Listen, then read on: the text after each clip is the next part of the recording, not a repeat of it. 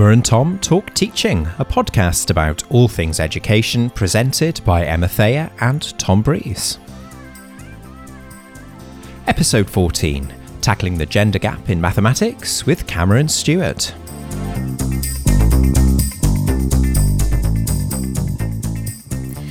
Welcome back, everyone, to Emma and Tom Talk Teaching. And I'm pleased to say that we've got a guest who we promised you before Christmas we would get on to have a deep discussion. In fact, I think we had two ideas for this guest that we've got today.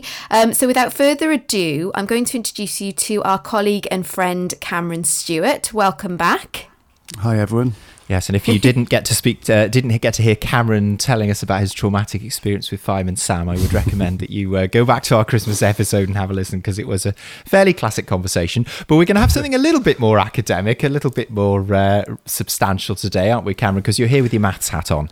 Yes, absolutely. So we're going to talk a little bit about the impact of gender on the performance in mathematics, which is really interesting, obviously, and obviously it can span across various subjects as well.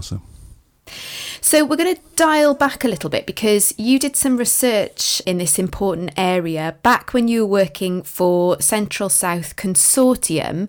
And for those listeners out there who have no idea about what our regional consortia do, can you just give us an indication of what the role of educational consortia is more broadly, and what your role was at that time? Yeah, sure. So within Wales, obviously there's four regional consortia, sort of basically a central south, which is sort of Cardiff and surrounding areas, which is the consortia that I worked for. Then there's a consortia over to the east, around Newport, consortia over to the west around Swansea, and then a consortia up in the north. So our consortia, the central south, it's geographically the smallest, but it has the most number of schools. It also has the school with the highest level of free school meals, the lowest level of free school meals. It's a real melting pot of fantastic schools and students.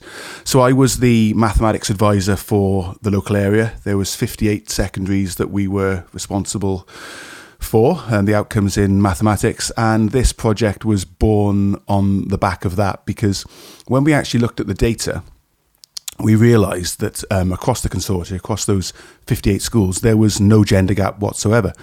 But of course, when you actually get into the individual schools, we found that there was as much of a 25% difference in performance at Key Stage 4 in those schools. So basically, those schools were being hidden across the 58 when we looked at the whole consortia. Fascinating. And I guess that's an important message there about drilling down into the data and not reading that kind of big data at face value. But I mean, we want to get into the nitty gritty of first of all, some of the issues that you and the teachers you were working with were observing in this area that gave rise to an action research project. So what issues of gender imbalance in mathematics were teachers experiencing and were learners experiencing? Yeah, so just to kind of just wind back just a tiny bit, if that's okay, I mean, just to give a little bit of context on it. So, I mean, how we identified these schools was we identified schools that their data in year 9 was indicating that there was a gender imbalance in performance. So we actually went and spoke to those schools and actually asked the question you just asked me, what are you actually seeing? And what they were saying was, well, some schools didn't actually realise that there was a gender imbalance that was potentially going to come through to Key Stage 4. But the ones that did, for boys in particular, there was the classics of sort of poor attitude to learning, lack of independence, lack of engagement, and some poor organisational skills were the things that came through to us from the teachers in those schools. And then in the schools that we identified that were interested in looking at the performance of girls, what the teacher said to us was a lack of confidence in their ability to actually solve the mathematics and multi-step problems, lower expectations amongst parents and teachers, higher levels of anxiety towards the subject, and just a little bit more likely to say, I'm just not good at maths, this is just not for me. The other interesting one was the sort of less willingness to engage in the trial and error process required within mathematics. So these were the sort of things that our group wanted to look at. Well, gosh, there's an absolute goldmine of potential things to explore in that single answer there. But I suppose the one that grabs me, and just for the benefit perhaps of our listeners from further afield than the UK, we're talking about teenagers here, year 9, we're talking about kind of 14-year-olds, key stage 4, we're talking about 15, 16-year-olds. And of course, we can't get away from those teenage years, I guess, when we're considering that. And one of the things that I've always thought about maths is it's that subject where it's kind of socially acceptable, or dare I say it, even socially desirable sometimes, to say I'm no good at maths, in a way that perhaps it's not the case with a lot of other subjects. I mean, do you find that? Does that push your buttons, Cameron, a little bit when I say that? I don't know. Absolutely. I mean, I think I've said almost exactly what you said there in every job interview I've ever gone for, to be honest, Tom. It's almost cool, isn't it, to say that I'm not good at maths. Why is that? I mean, do we know why that is? Because it's weird, isn't it? It is. I mean, imagine saying that about, your literacy Reading, skills. You just wouldn't say it, would you? You'd be embarrassed to say it. I don't know why it is, to be honest. I know that it's certainly something that I hear parents say at parents' evenings, when I was teaching, and you sort of just sit there with your head in your hands.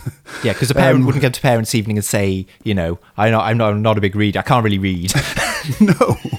Probably. But it's just pushing that it's okay to say it. And I mean, obviously, we've all had experiences in the classroom before this job, and I would always say that the one thing that I would do in any classroom ahead of any fancy, kind of strategy would just be raise that bar, give those students a belief that they can do it, and make it okay to make mistakes. And it's amazing what children can achieve in a maths classroom when you do that. But the interesting thing, and I think that's a really important bit of advice there that you've given right off the bat. But the interesting thing, particularly with teenagers, is that when you put them in a mixed gender situation where, as we've kind of exposed, it's quite an emotional process, putting yourself on the line and taking risks in a subject that, for whatever reason, is causing some issues for the two kind of genders. When they're all in together, that can create some real problematic dynamics, can't it? Did you notice any of those dynamics come through in the research that you did? Yeah, absolutely. I mean, just to kind of get this sort of caveat out the way, really, early days in this conversation, is that nothing from this research, no strategy for girls or boys beats effective teaching and learning for both genders. I think it's quite important that when we consider this bit of research, we're talking here about certain groups, certain students that might crop up on your timetable, and you are just struggling with those girls or with those boys. And this research gives some ideas about strategies which you could use. In terms of the boys, kind of wanting to show off occasionally, not wanting to be seen to be incorrect in front of the girls. Often some of the girls go quite reserved, go quite quiet, we noticed. Some of the strategies on the back of that we looked at was sort of appreciating and admiring girls for their wit, confidence, energy, courage, risk-taking, and admiring boys for their thoughtfulness, empathy, conscientiousness and sensitivity. Those kind of flips of the sort of gender stereotypes that we might get used to hearing and seeing can really help in these situations. I wonder if we need to think about some other stereotypes around the subject as well. I mean, yes, we've got those stereotypes about boys and girls, but thinking about my own experience of teaching music teachers, I'm always at pains to say to them, right, you're going to be teaching teenagers, you're going to be asking them to put their creative work out there. Them failing and crashing and burning in front of their peers is, a big problem for them. You've got to make a kind of atmosphere in your classroom where it's okay to do that, and they're going to feel safe to do that, because otherwise nobody's going to do anything for you. You're going to ask the kids to perform and they're just not going to do it. Maybe do we have a stereotypical view about perhaps maths work that A, it's a sort of very private thing in the book between the pupil and the teacher, and B, perhaps it doesn't have that creative side, and therefore do we perhaps not consider that enough when we're setting out to teach a subject like maths? Yeah, definitely. I mean, I think a lot of what you just said there, Tom, is sort of mirrored in the changes to the GCSEs in Wales that we're seeing, over the past couple of years and heading towards curriculum for Wales. I think you're dead right. When I was in school, it was a case of, there's a book, get on with it. If you finish those 20 questions, there's another book, and go and crack on again. And I imagine that's fairly similar experience to most people's. Now, what we're trying to do is we're trying to make changes. Obviously, we're trying to make maths classroom much more of a classroom open for discussion, where we're looking at solving problems in groups, in pairs, in a real life context. Obviously, there's still the procedural element of this. We still need to be able to, add two fractions together, but it doesn't end there. Once we can add two fractions together, how do we go and apply that to a problem-solving situation? And I think, personally, I think that's the way forward. And I'm quite excited about some of the new changes that are coming in with the curriculum for Wales. You mentioned, Cameron, that the first line of defence here is really good teaching and learning, and I noticed that this was an action research project, so I can assume from that the teachers that you were working with, they came up with some interventions that they tried out with their learners. So can you give us an indication as to sort of which interventions were most sort of, I'm going to attempt a difficult word here, efficacious? Yeah, so again, just the context there is that the teachers that we identified, they knew that there was a gender imbalance in their schools and in their classes, and they were chosen because of that.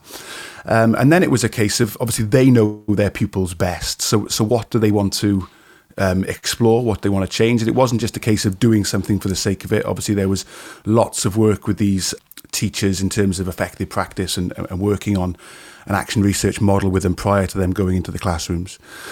And what we found in terms of with the boys is that the celebration of mistakes we found was really, really important. One of the schools in inner city Cardiff, the boys were just so afraid to make a mistake that once they had changed that or tried to change that classroom environment to promote mistakes and more resilience and positive learners within mathematics, there was an impact there.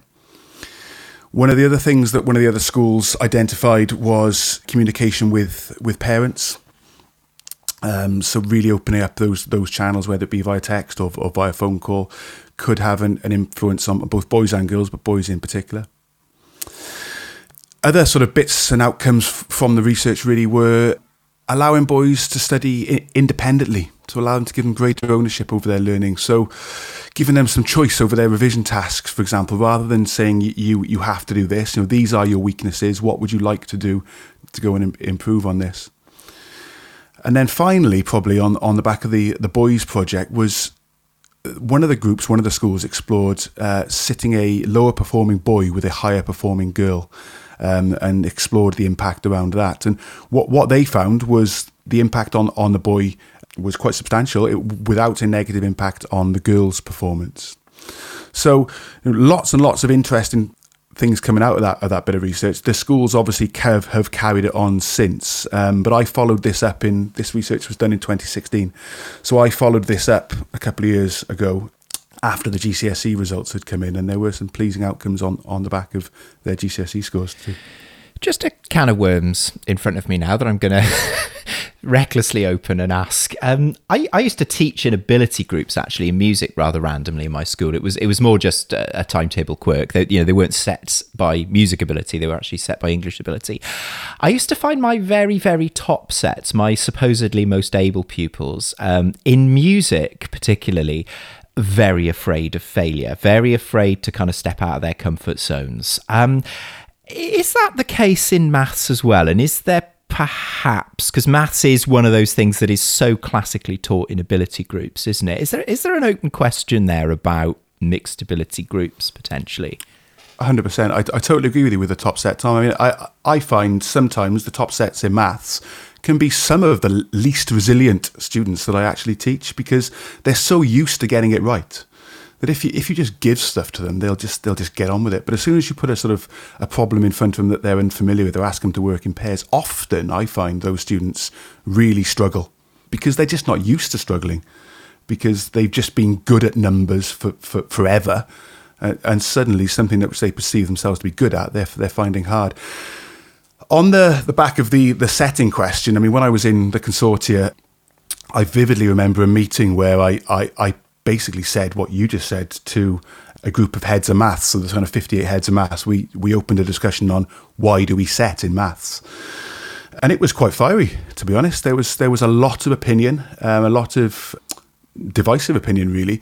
Most people across the consortium and across Wales and probably across the UK do set in maths. But actually, the research does say that apart from your very, very top, so your top of your top set and your very, very bottom, so maybe your kind of special needs groups, actually it's better to teach maths in mixed ability, which I know is harder. But all the research suggests that's the best thing to do. It's a tricky one, isn't it? Because I had the same sort of reaction that I think Tom is describing here about kind of homogenous groups in terms of ability as grouping by gender, because I noticed that some of the recommendations for the girls was to do single-sex classes to have a meaningful influence on the girls' attainment. But then, of course, you've got the concern then, how are those girls going to thrive in sort of male-dominant environments, and how do you transition from that to a mixed-gender environment? It's a tricky one. It is a very, very tricky one, and I totally appreciate those concerns. I mean, I'm thinking of... I've got the classes and the pupils in my mind with this, and this is obviously year 11, so GCSE maths, a group of girls who are really disengaged with the subject. They're probably not going to go and study it past GCSE. They just need to go and get their C or their B grade before they go off to college or do whatever they want to do. And the research did find that a single-sex revision group for those kind of quite vulnerable year 11 girls did have a positive influence on their attainment and their self-confidence. It sort of took away that fear of embarrassment or ridicule, you know, of just saying something daft potentially in front of the group. And what we did find, as you said earlier, was that a self-efficacy belief in girls can play a major role in their performance in maths, you know, which can be developed and challenged over time, but it's a toughie. And one of the groups found that over 90% of primary school teachers are female. And there was a big conversation around, are we sort of pushing these gender stereotypes almost unintentionally kind of within our schools as well, you know? It's a really one, difficult one. That is one. I think I've said this before, actually, that when year sevens used to come into my classroom, a lot of them used to call me Miss because they didn't know what else to call a teacher. Wow. Okay. Yeah. It's an interesting one, isn't it? No, I was just going to say the other sort of a bit that I forgot to mention that came out of it is that real importance of the strong female mathematical role model. You know, can't be underplayed really. You know, sort of some of the schools looked at bringing in maybe sixth form mentors, you know, which are strong female characters into the classroom to increase enthusiasm and interest, and that seemed to have a positive impact as well. That's good to hear. And I'm just wondering, I'm really kind of jolted by what you said about, you know, this notion that, the girls, they just need to get their C and then they're done. I remember really vividly my dad saying to me, look, you just got to do this GCSE and then you never have to do maths ever again in your life. And it really helped me feel better. But of course, I was always going to have to use maths. And we're talking about numeracy here. I know we're not necessarily talking about GCSE level maths, but even him saying those words kind of chimes with that initial argument that we made that, you know, if we replace that with reading, you just have to read for this exam and then you never have to read ever again in your life, then we would probably be really, really shocked. So, you know, I wonder, were there any issues around sort of making it meaningful, the kind of authenticity of it and how it resonates with them and their life beyond school? And that comes back, I think, to the changes that we're seeing currently. I mean, maths can be a very, very abstract subject. So, I mean, you know, I'm sick of seeing on sort of, you know, social media and stuff, those little memes which say, you know, there's another day gone where I don't use trigonometry. And you know what? They're actually right. I mean, it's a good job someone uses trigonometry, but the fact is the vast majority of us don't use trigonometry in our day-to-day. So there is that element of abstractness in maths. And I think to a certain extent, there are some of those topics in maths you just need to just get through if you want to get your C. But I totally agree with you, you know, that ability to be numerate. And I think this is where we're coming in with the GCSE numeracy exam now, is driving those maths and numeracy skills that we use in our day-to-day life. So looking at money, looking at exchange rates, looking at loans, or all those kind of stuff is so crucial, isn't it? And I'm really pleased to see that, it seems to be that the direction of travel at the moment is to bring much more of that into our mathematics classrooms, which is fantastic. Yeah, elevating it to the same sort of equal status as literacy, Absolutely. which of course Welsh Government is trying to do. But I think still, there is that disparity, isn't there, between the push for literacy and the push for numeracy, maybe. Yeah, I would always see it in the schools I was working in, or schools that you visit. There's all the displays for literacy and numeracy. Just sort of, you might find a little poster that's been half dragged down in a corner somewhere. It just didn't. It never seemed to have that sort of stature in a school that literacy sometimes does, which is obviously important. And I say it, maybe it's because there are more teachers out there who lack numeracy skills and confidence than teachers who are literate. You would probably, if you gave me the literacy numeracy audit, I know which one I would fly on. And that's what I keep saying. I deliver the numeracy sessions to all of our PGCE students at Cardiff Met, regardless of subject, and that's the key message I always say to them: is that I'm not here to teach you how to be a maths teacher. I'm here that I can give you some ideas that you can try and be open and positive and reinforce some of these things, so that when a student is struggling with a graph or something in your subject, you can be confident enough to support them with it, as you would with their literacy.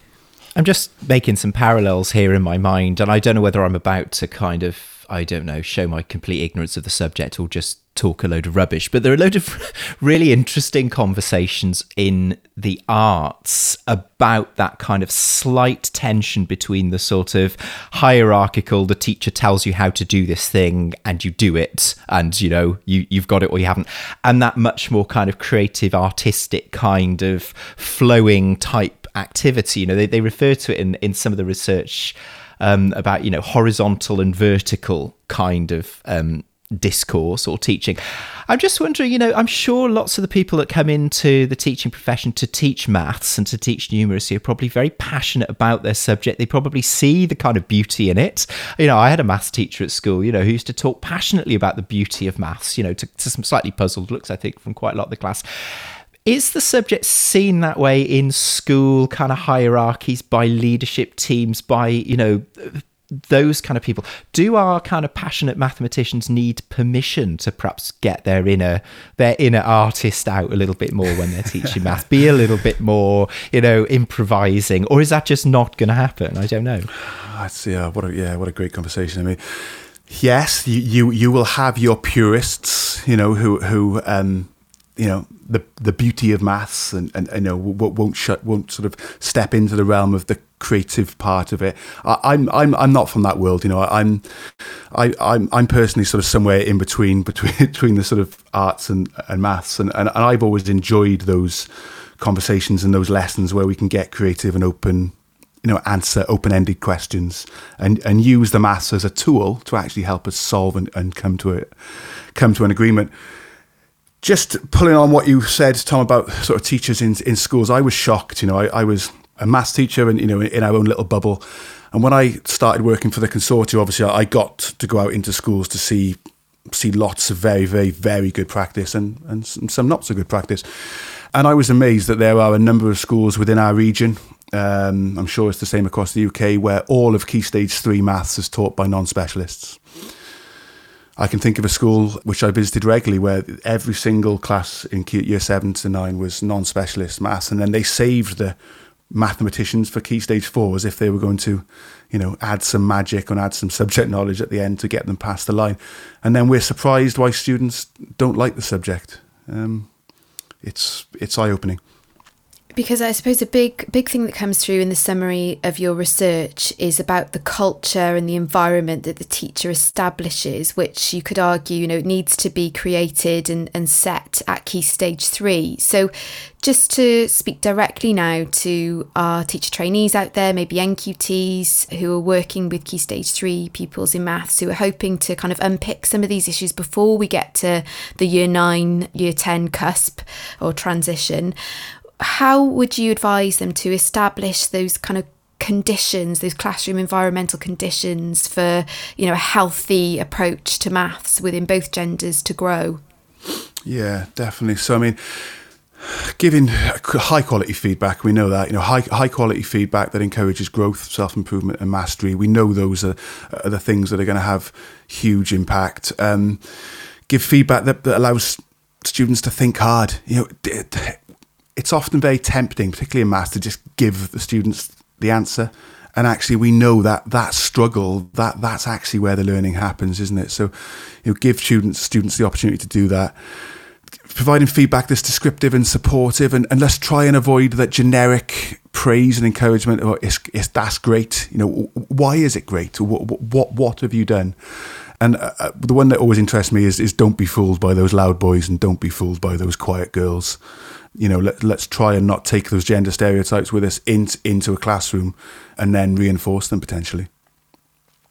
Because what we do find is that if boys and girls are left to themselves, it's often likely that they will reinforce those stereotypes just simply because of the external pressures placed upon them by society, really.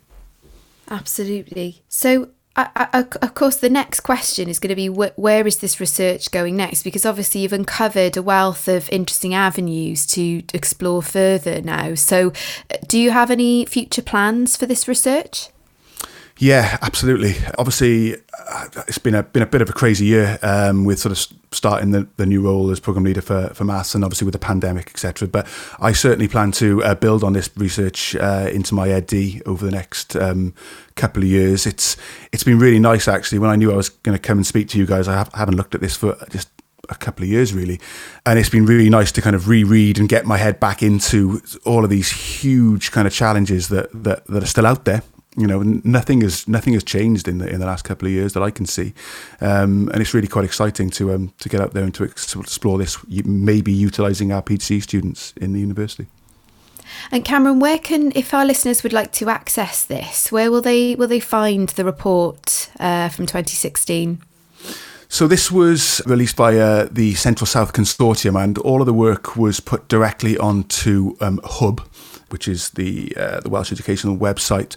And if you go on there is it's the NEM, NNEM, it's the National Network of Excellence in Mathematics. You will find the research paper on there. You'll also find a load of other excellent resources that sort of help to tackle some of these problems and help to develop problem solving in maths under the resource section as well. So it's definitely well worth a look for student teachers or teachers in Wales, but also outside of Wales too. Okay, well, thanks, Cameron. We've had a long-held ambition to get a little bit more maths and numeracy into the podcast, because we're aware that because we tend to call up our contacts, but we've had a lot of the arts up to this point, and so that's a long-held ambition kind of ticked off there to have you discuss that with us. We don't kind of exempt you from the homework though, so hopefully you've got your your contributions for the 3 regular slots. So have you got something interesting that you'd like to recommend to our listenership that they take a look at? Yeah, sure. From a maths perspective, I'm sure many practitioners are already on this, but if they're not, please get on the Craig Barton podcast. It's absolutely fantastic. He had Dylan William on there recently. It's an absolutely outstanding resource for ideas, and that I would, if you're going to start anywhere, I would start with the Dylan William podcast. Craig has released 2 books fairly recently, both of which are right at the top of my reading list for my PhD maths students in Cardiff Met.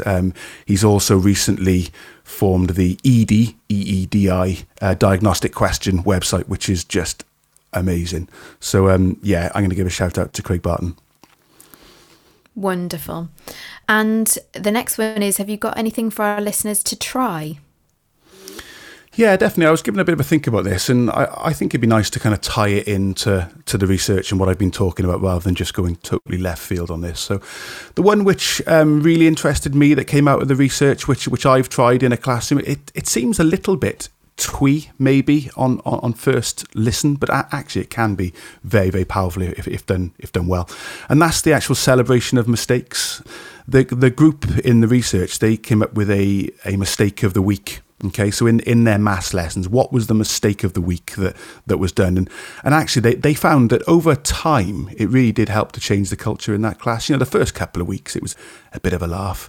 But they found that over time, over a couple of months, that sort of mistake of the week, and actually discussing that, so-and-so had fallen for the classic mistake of, I don't know, when you're adding fractions, for example, like I said earlier, that you add the top and add the bottom. That's the kind of the classic mistake, rather than getting common denominators. That's actually celebrated and maybe put up on the wall or put up on the board. But before you know it, you've got quite a culture shift going on in that classroom. So that would be my one tip. That's great, actually, because I think we hear a lot about celebrating mistakes, don't we? But it can be quite hard to visualize what that looks like. So a nice example there of what that can look like, I think, is really, really useful.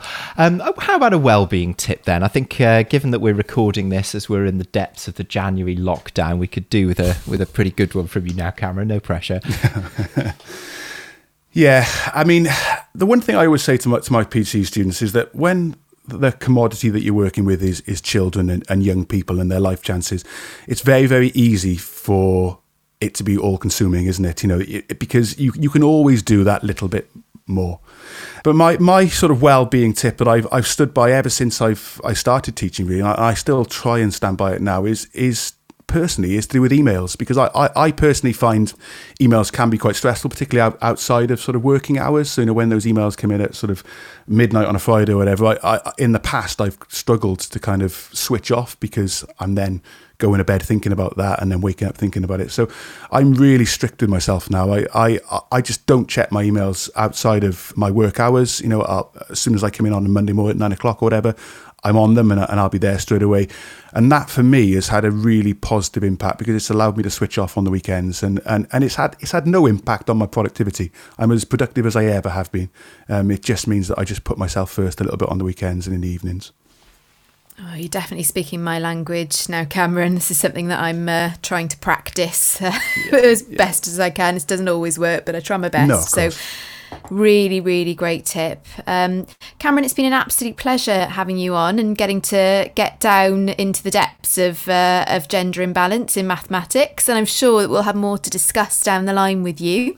Yeah, definitely. But in the meantime, keep well, look after yourself, and a shout out, I guess, to all of the schools that you worked with on this project, but also to all of the PGCE students that you are working with currently this year too. Yeah, absolutely. None of this work would have been possible without those 8 schools that sort of formed the basis of this research. And those students that you work with and those teachers you work with day to day are the things that inspire you. I learn every single day that I spend working with these students. So yeah, thank you guys. Been a pleasure to be on, and hopefully catch up soon. Wonderful. Well, thank you very much, Cameron, again from me. And that's the end of another episode. So it is. Disappear now and be back with something else in a fortnight. So take care. Bye, everyone.